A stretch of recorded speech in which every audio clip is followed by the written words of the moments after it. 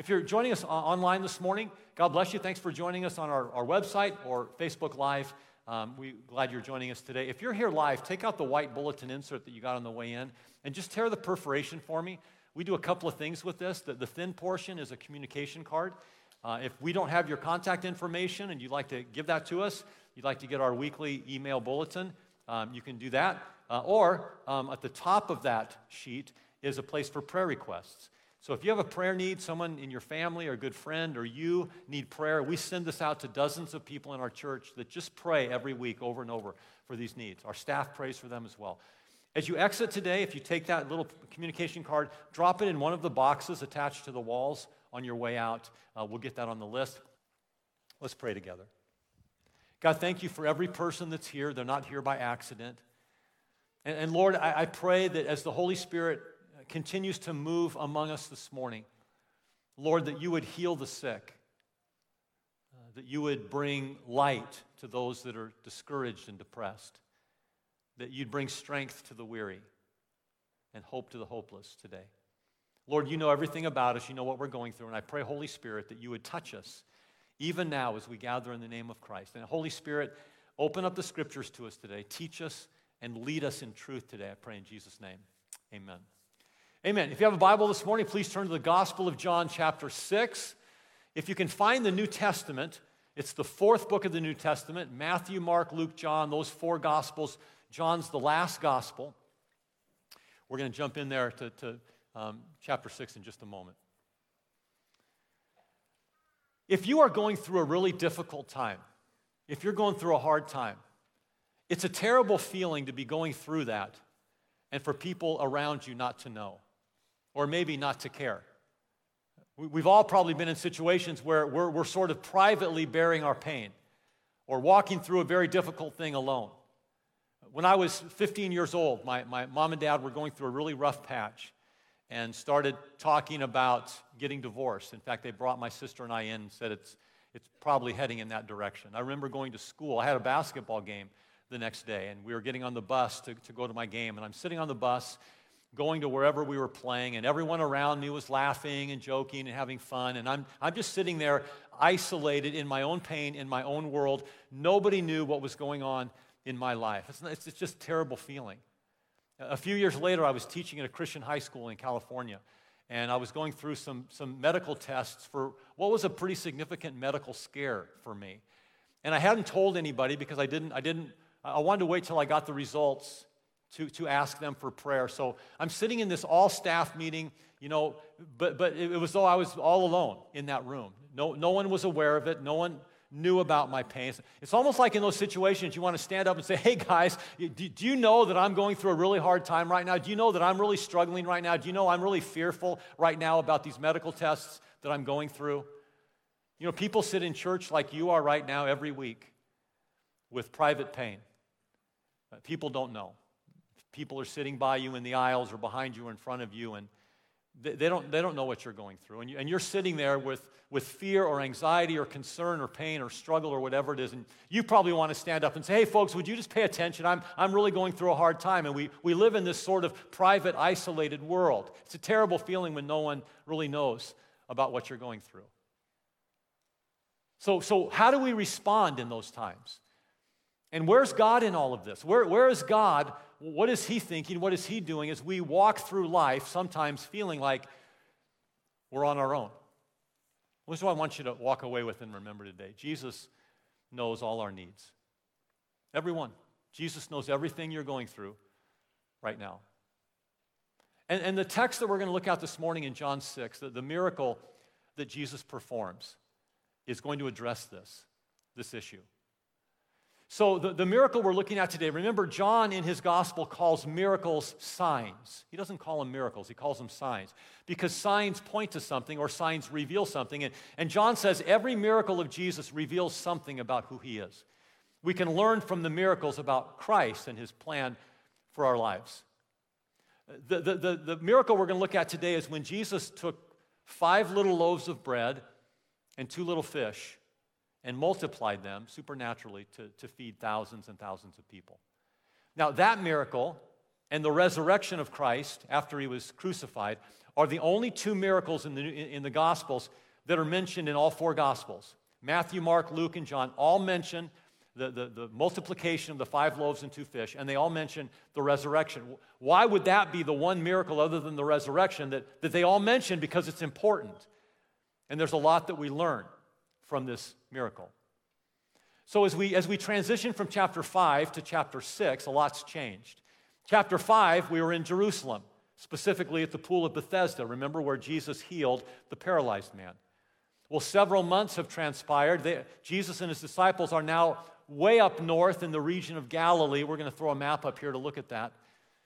If you can see Jerusalem in Judea down there in the south of Israel, and then the line with the arrow that goes up toward Galilee, up to Tiberias, that's on the western edge of the Sea of Galilee. It's in that area that we're going to be talking about today. That distance between Jerusalem and the Sea of Galilee was about a 3 days journey on foot.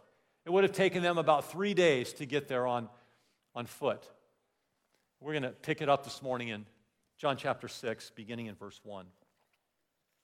After these things, Jesus went away to the other side of the Sea of Galilee, or Tiberias. A large crowd followed him. Let me pause there for a moment. Jesus, throughout his ministry, had seasons. Scholars call this season Jesus' season of popularity. He had been healing the sick. He'd been casting out demons. He'd been performing miracles. He'd been teaching with amazing teaching. People were in awe of him, and the crowds just built and built and built. When it says that the crowd followed him, we're talking about thousands and thousands of people during this season of popularity. That would all change in a moment, wouldn't it, when he was going to the cross and everybody abandoned him. But at this point, crowds are following him and surrounding him because they saw the signs that he was performing on those who were sick. Then Jesus went up to the mountain, and there he sat down with his disciples. Now the Passover, the feast of the Jews, was near. Therefore Jesus, lifting up his eyes and seeing that a large crowd was coming to him, said to Philip, "Where are we to buy food so that these people may eat?" This he was saying to test Philip, because Jesus himself already knew what he was planning on doing. Philip answered and said, 200 denarii worth of bread is not sufficient for them, even if everyone just had a little bit. One of his disciples, Andrew, Simon Peter's brother, said to him, "There's a young boy here who has offered 5 barley loaves and 2 fish." Listen to what Andrew says. But what is that for so many people? What is that for thousands of, how is that going to feed thousands and thousands of people? Jesus said, "Have the people sit down." Now there was much grass in the place. It was springtime. So the men sat down, in number about 5,000. Now scholars believe that in this gathering there was probably 20,000 people. When you throw in women and wives and children, that number quickly escalated to probably around 20,000 people. Jesus then took the loaves, and having given thanks to the Father, he distributed to those who were seated. Likewise, also of the fish. As much as they wanted, see the generosity of God, they ate until they were full and satisfied. There was plenty for all of the people. And when they were filled, Jesus said to his disciples, "Gather up the leftover fragments so that nothing will be lost." So they gathered them up and filled 12 baskets with fragments from the 5 barley loaves, and another version lets us know it was also the leftover fish, which were left over by those who had eaten. Therefore, when the people saw the sign which Jesus had performed, they said, "This is truly the prophet who's come into the world." So Jesus, perceiving that they were intending to come and take him by force to make him king, withdrew again to the mountain by himself alone. John says these miracles of Christ are signs. They reveal something. If you're taking notes this morning, I want to give you 3 things that this miracle reveals. The first thing is that it reveals the understanding of Jesus. It reveals the understanding or the knowledge of Jesus. See, Jesus sees you. Jesus sees you no matter where you are. Jesus sees you no matter what you're going through. Jesus knows everything about your life. Again, verses 3 through 5. Jesus went up on the mountain, and there he sat down with his disciples. possibly the same mount on which Jesus preached the Beatitudes and the Sermon on the Mount at the Sea of Galilee. Could have been the very same hill that Jesus taught from. The Passover, the feast of the Jews, was near, so Jesus, after raising his eyes and seeing that a large crowd was coming to him, said to Philip, "Where are we to buy bread so that these people can eat?" It says that Jesus sat down with his disciples. Sitting down for a rabbi was the posture that he took when he was going to teach. The rabbi would sit down in a place of honor, and his disciples would surround him, probably sitting on the ground to honor him, and they would listen. Remember when Mary, the sister of Lazarus, was listening to the word of Jesus, she was sitting at his feet. That was how a rabbi taught. And so Jesus is about to teach. I'm sure he was consumed with what he was going to teach, like I get consumed, or anybody that's going to teach up here gets consumed with the message, and we're thinking about what we're going to say and how we're going to say it. I'm sure Jesus was thinking about the teaching. But Jesus wasn't so consumed with the teaching and what he was doing that he didn't see the people coming to him. Because it says Jesus lifted up his eyes. He lifted up his eyes and he saw the people coming, and he knew exactly what their needs were. They were hungry. And so he asks Philip, where are we going to get enough bread to feed all of these people? I wonder if we do the same thing Jesus did. I wonder if we lift our eyes up. I wonder when we're busy and when we're consumed and when we have a task at hand, if we actually lift our eyes up to see what's happening with the people around us, like Jesus did. See, no matter where you are, no matter what you're doing, no matter what's going on in your life, Jesus sees and Jesus knows. So in Matthew chapter 6, verses 31 and 32, Jesus says this, don't worry about where your food's going to come from. Don't worry about what you're going to drink. Don't worry about clothing. Don't worry about, the basic needs and essentials of life. For the Gentiles eagerly seek all of these things, and your heavenly Father, he knows what you need. Don't worry. He's aware of it. He's aware of the need before you are. He's aware of the need before it's even there. Don't worry. Don't fret. God already knows what you need. So earlier in that chapter, when Jesus is teaching on prayer, in verse 8, he says this to the disciples. Don't be like them. He's speaking about the hypocrites. Don't be like them. They pray with many words and they all of this ostentatious behavior. Don't be like that. He says your Father knows what you need when? Before you even ask. Because he knows what you need before there's a need. It's not even just when you pray. It's not like you have to pray to inform God that you have a need, right? Because he already knows. He knew you had a need before the need was even there. And so we keep looking in Scripture here. David in Psalm 139 talks about this knowledge or this understanding of God concerning his life. And he says to God, God, you know when I sit down and when I get up. You know all of my actions. You see everything. You understand my thought from far away. In other words, that David is saying, you know my thoughts before they even get here. Before I think a thought, you know that I'm going to think that thought before it comes. You scrutinize my path and my lying down, and you are acquainted, say, with all my ways. Say, with all my ways. You know it. You know everything I do. You see everywhere I go, every person I encounter. You know everything about my life. You're acquainted with all of my ways. Even before there's a word on my tongue, behold, Lord, you know it all. You know my thought before I think it. You know my word before I speak it. You know my need before it's even there. The Lord knows all of those things about our lives. What an incredible God. You know what's cool about that and what should give us incredible peace? Is that God not only knows the need before it comes, that we don't have to inform God. He wants us to pray. He wants us to ask. He wants us to talk to Him about the needs of our life. He encourages us to do that. But we're not informing God about what's happening in our lives. He already knows. In fact, He knew that before it got there. But not only did God know that that problem, that tragedy, that crisis, that pain was coming into your life, but He was already working on the solution before you knew you had a problem. Come on, someone. He was already working on the solution.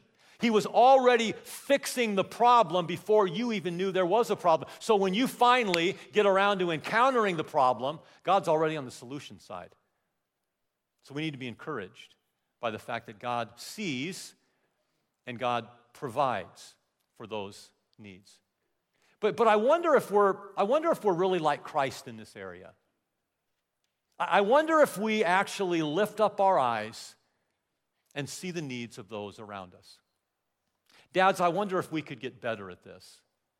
I wonder if we could get better when we bring work home from the office and we're working and we're busy, or when our wife has a project for us that we're trying to get finished, or we're just watching the game. We're just locked in. We're in the zone watching the game. I wonder if as our kids are around us, if we really see them. If we're really aware of what's going on in their lives. Do we really lift our eyes? My wife, Charlene, and I have been watching this Netflix documentary on a community college basketball team in Southern California, East LA College. And they've been walking through the 2020 season. And the night before the first or second state playoff game, Coach brought his laptop home, and the coach is sitting home, and he's one more opportunity to see a little more film about that team that we're playing tomorrow. There's one more thing I might see, and he's sitting there, and his kids are all around him, and they're talking to him, asking questions. He's like, yeah. Never looked at him. He's looking at the screen, looking at the film, yeah, whatever. We can get better, dads. Like my kids, when I was little, if the Lakers were on, it was a problem. Because I'm locked in, I'm in the zone with that. My kids would literally walk across the couch, grab my face, and turn it toward theirs. Say, Dad, I'm here. Truth? Truth. Because I just get so locked in.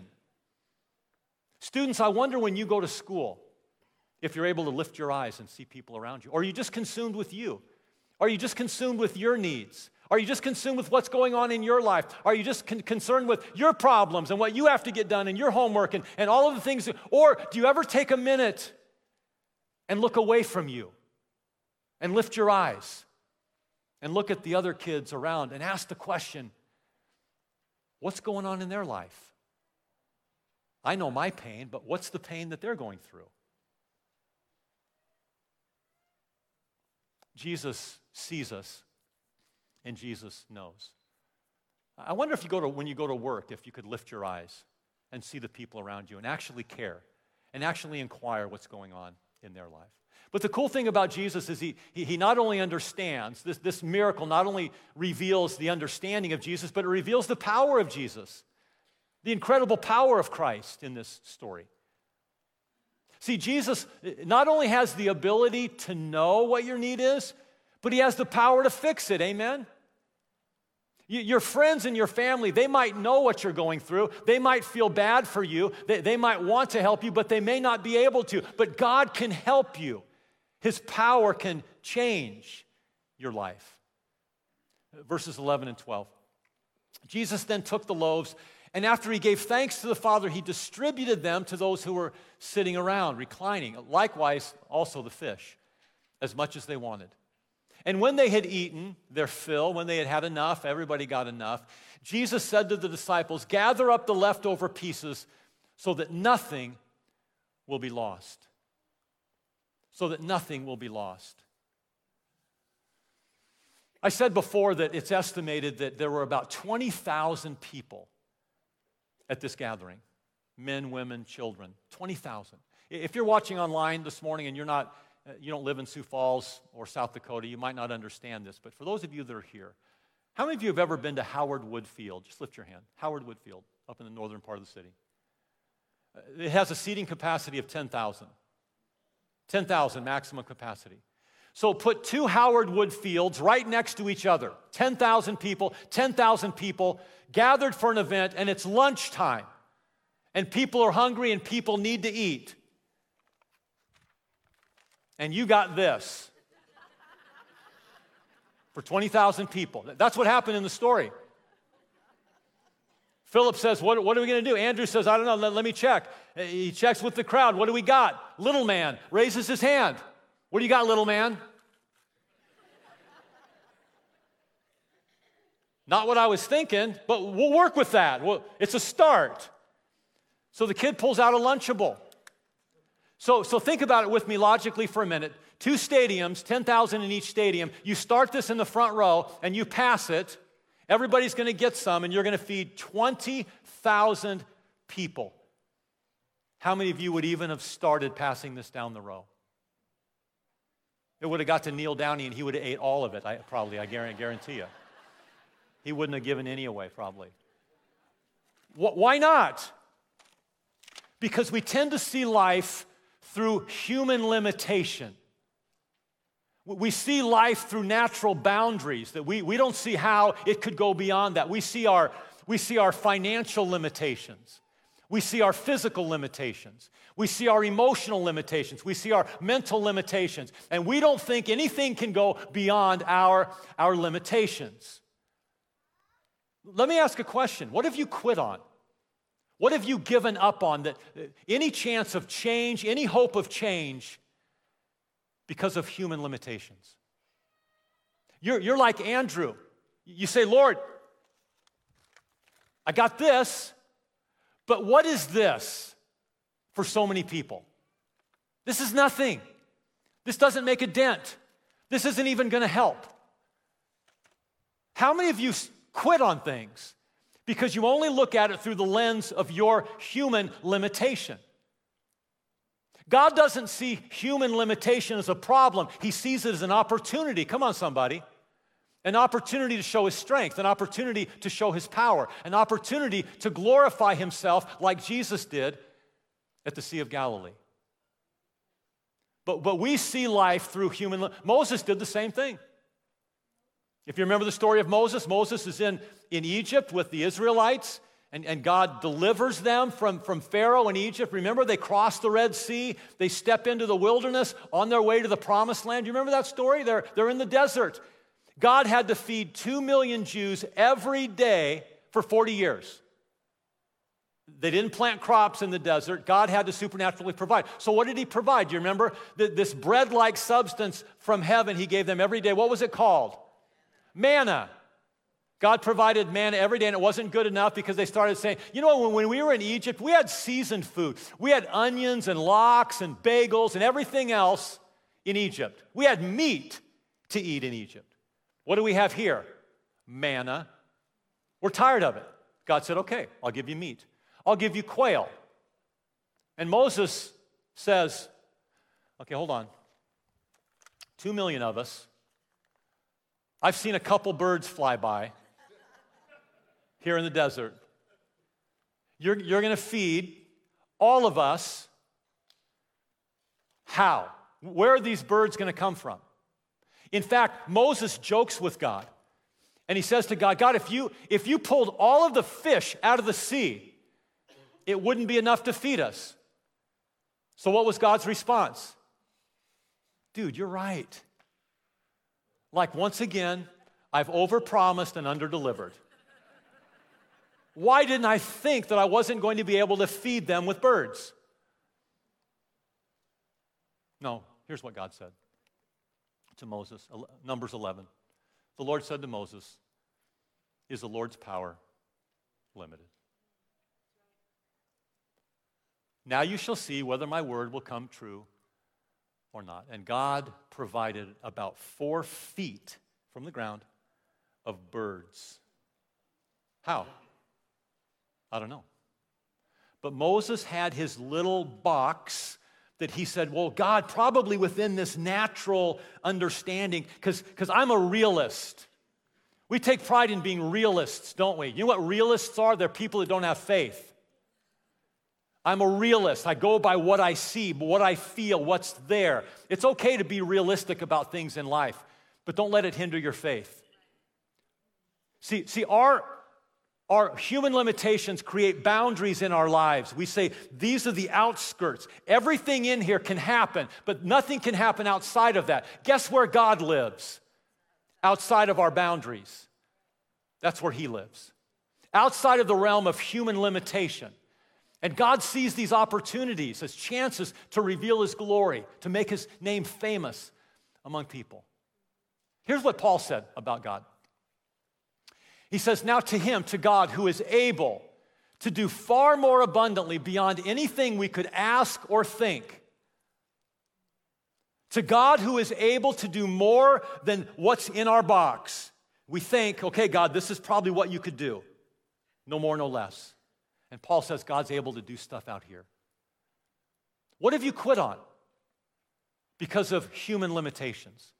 Physical, emotional, financial. What have you said, God, I just don't see how you could do anything outside of this. Here's what he says. Put that back up there. God is able to do far more abundantly, beyond all we could ask or think, according to the power that's somewhere out in the universe. The power that's at work in really mature Christians like pastors. What does it say? Power that works in you, in the church. In every Christ follower, the Holy Spirit lives. God is able to do far more than you can ask or imagine through the power of the Holy Spirit that works through. Not your resources, not your limitations, but God's limitless power that He can work in our lives. Amen? There's another element in this story that we don't consider. And it's the response of the people to the miracle. So when Jesus does this miracle, it says that they came and they wanted to make Him a king. Let's look at the text. Therefore, when the people saw the sign which He had performed, they said, this is truly the prophet who is to come into the world. So Jesus, aware that they intended to come and take Him by force to make Him king, He split. I mean, He boogied. He was out of there. Because He didn't come to be a king. Because they're saying, oh, finally, we've got the military leader.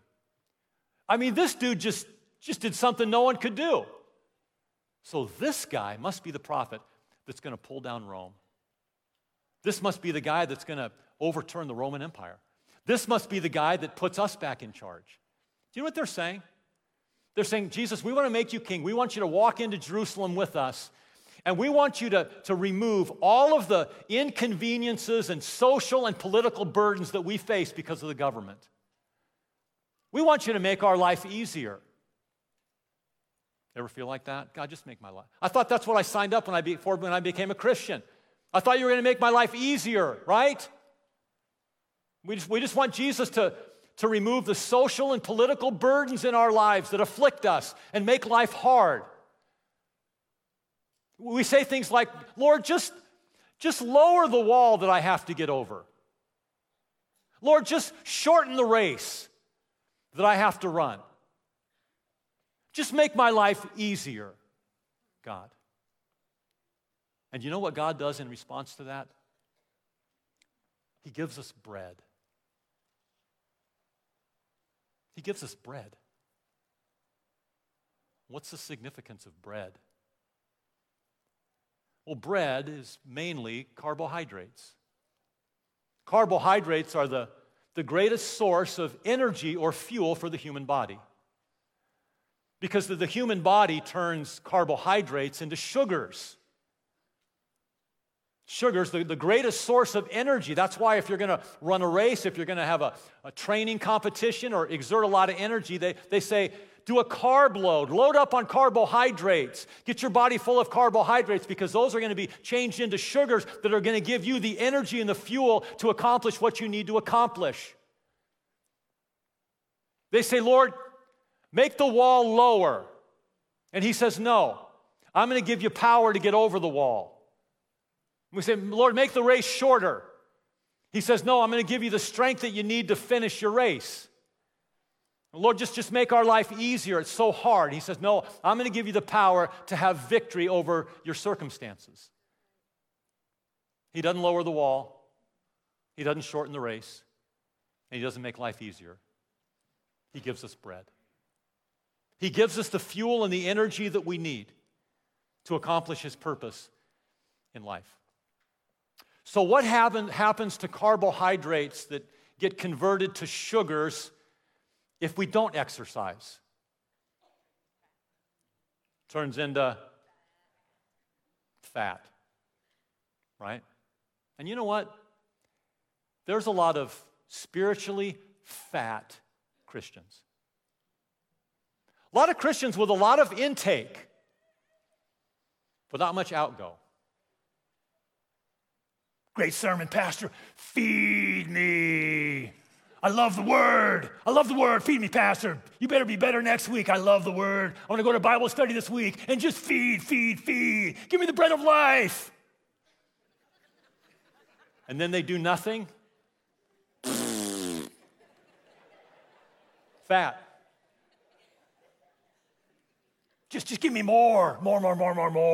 Oh, Pastor, I got to let you know the sermon fed me. I left that church because I wanted to be fed. Feed me. And then you do nothing with it. Never God's intention. Just turns into fat.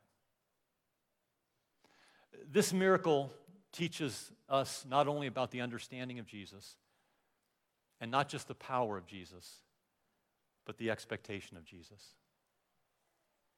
The expectation of Christ in performing this miracle. What was His expectation? Jesus actually expected the disciples to do something in response to the miracle. Let's read the text. When they had eaten their fill, He said to the disciples, "Gather up the leftover pieces so that nothing will be lost." So they gathered them up and filled 12 baskets with pieces from the 5 barley loaves. Mark tells us it was also the fish, which were left over by those who had eaten. 12 baskets full.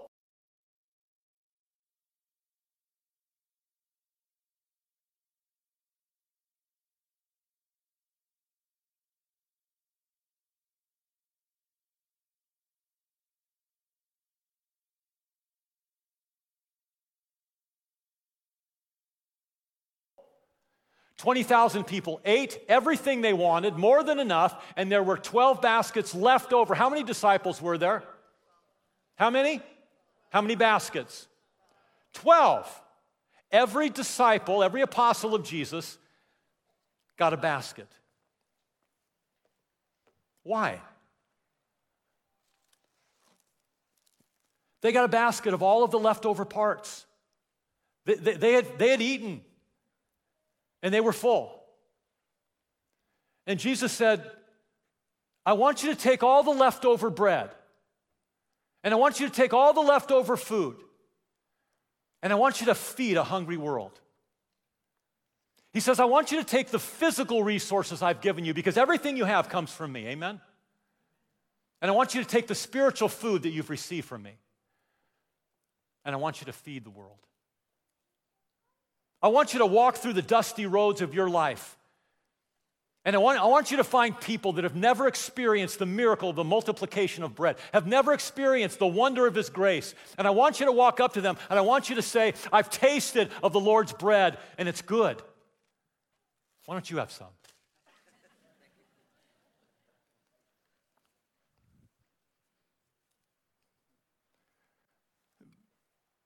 He wanted them to walk with their baskets.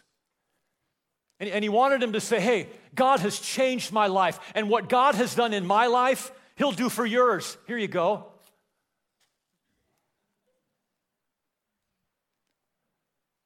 I've never been so satisfied in my life. Man, I ate all the fish, I ate all the bread that I wanted, and this Jesus is so generous. He'll feed you. He has an unlimited supply of grace. It's yours. And so we walk through life having experienced the miracle of Christ, just emptying our basket. Come on, somebody. Hey, boy, Sean, nice work. And you come every week, whether you know it or not, with one of these. And you sit here and you see the miracle of Christ. And He feeds you, man. He fills your soul to overflowing. And then you walk out of here with a basket. And what do you do with it?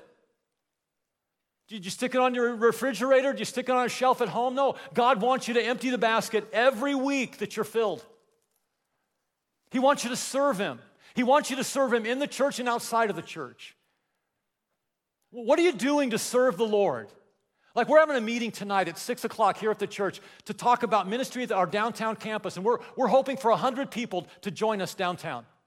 Why don't you come tonight, see what it's about? Maybe give your life away down there. Maybe serve our children's ministry. Maybe serve our student ministry.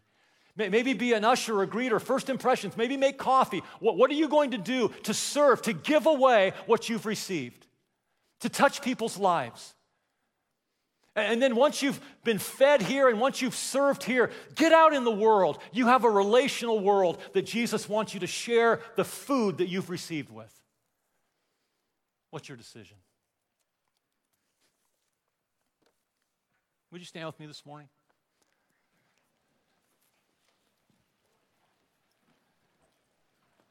What an incredible miracle. God's ability to meet the need of 20,000 people with a Lunchable. God's ability to meet the needs of everyone in the world through Jesus Christ.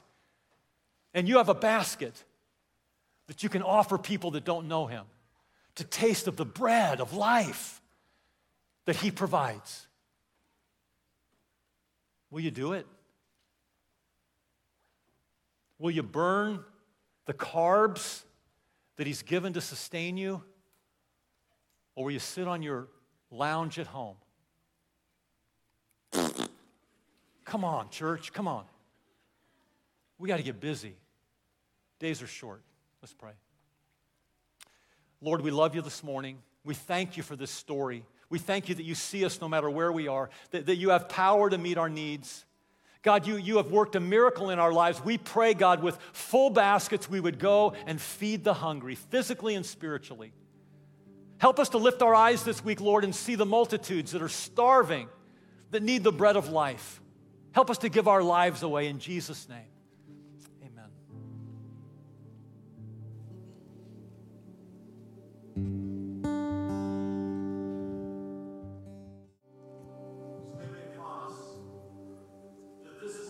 As you go forth, you will empty your basket.